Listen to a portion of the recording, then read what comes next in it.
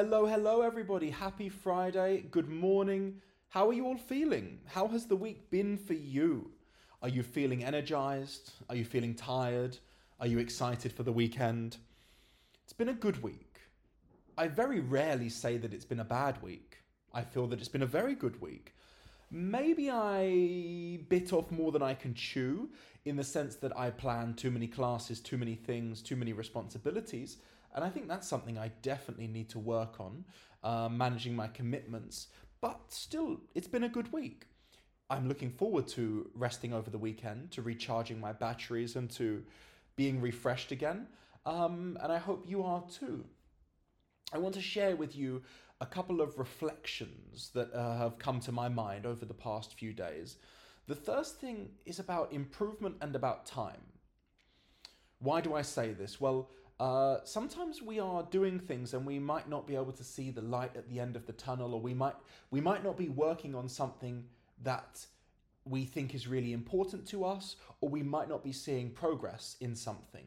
But there is always growth and improvement from everything that you do. Even if you can't see it in that moment, even if you're not earning enough money in that moment, even if you're not getting the respect or the validation that you want or deserve, you're still growing and learning. And for me, that is the most important currency. I've been doing this teaching online for a few years now, and I find that it's getting easier and easier. That's not to say that it was a huge challenge in the beginning, but I can see the progress and I can see the improvement. I can see that I'm less stressed. I can see that I'm calmer. I can see that I'm able to analyze students even better, to analyze situations, to realize what works. But over the last few years, as I was doing it and as I have been doing it, I was not able to see that marked improvement, but it's something that has just come to light recently. And that gives me such faith and such positivity. First of all, that everything good takes time. Your English learning takes time. And second of all, even if you're not seeing that improvement in the moment or in the near future, you will see it in the long-term future. You just have to persevere. The only time that you're not going to see it is if you give up. And I think this is probably a message that I say to you guys quite a lot, but take it that it's an extremely important one. And also, everything has its time, doesn't it? We have been wanting to grow on YouTube and to record different videos and do different things for quite a while, and it just never fell into place. There was always kind of a reason as to why it wasn't working, but now it's starting to work more. It's starting to be easier. Can you explain that? No, apart from the fact that you've been doing it. You've been trying to do it consistently for long enough that you start to see success. Life gives you that grace to be able to do it. That's how I see it personally. Another thing that comes to my mind from this conversation is taking the chance, taking the time to reflect, to be grateful, to be silent, to be calm, and think about all that you have done, to think about all that you have achieved and everything that has happened. Life is so hectic and busy, and we have not trained ourselves, I don't think, to be able to look back and be grateful for what has happened. For me, it's just one kind of objective, one goal after another, and not really being grateful, happy, proud of everything that has been done in the past. That's something that I'm going to be working on in the future. I guess that means that we shouldn't work so hard because we need the time to chill out and meditate a little bit and assess everything. And as you might know, if you've been listening and following for a while, is that we have our London course coming in April, from April the 21st until April the 26th. What does that bring? Well, that brings excitement, new challenges, new energy. But it also brings a lot of planning, preparation, and ups and downs. Things are always gonna come up, and I think the bigger the goal, the more likely it is that life is going to challenge you.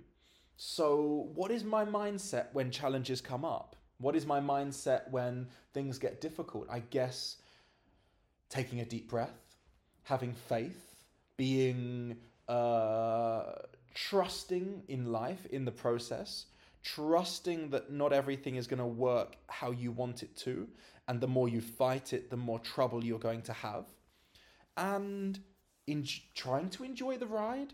I know that's a bit of a cliche, and you can't always enjoy the ride when you're suffering, but it's something that I try and remember. And I think the more that you have a positive mindset to these troublesome situations, the more likely it is that it will end up working out well. But the more you fight and have negativity and any other emotion towards something bad happening, the more likely it is that you'll be stuck in it. I wonder if you feel that and you have experienced that before, because for me, it's a very clear and repetitive within my life. This does bring back into my mind the idea of Stoicism. Have you heard of Stoicism before? This is something that we touched upon in one of my classes last week, or maybe a couple of my classes, and some people shared some really interesting thoughts and different thoughts. The three students that I'm thinking about actually all kind of had a different thought about Stoicism and about life, and the takeaway from that was that it's easier said than done. It's easy to say that you should accept and you should be at peace with everything, but it's harder to actually do that and implement that. I really like these topics in my classes. I like to teach English and to be in an English class which makes you think, but not just about present perfect or grammar, but makes you think about life, makes you think about what you want to say, how you want to say it. Actually, I guess the secret from that is you're thinking more about your thoughts than you're worrying about how you sound in English. So you transcend the fear and you transcend the idea that you're in an English class. You're just in an environment where where you're speaking English, and inadvertently you're learning at the same time.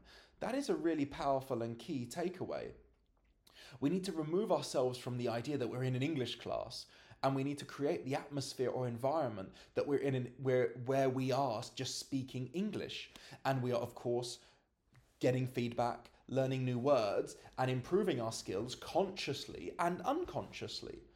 That for me is probably my summary of how I want to give students the English language learning experience. Now it's easier said than done, and many things have to align for that to be possible, but the more you do it, the better you get at it. And I hope that the students that do come and learn with me do share that experience. I hope so.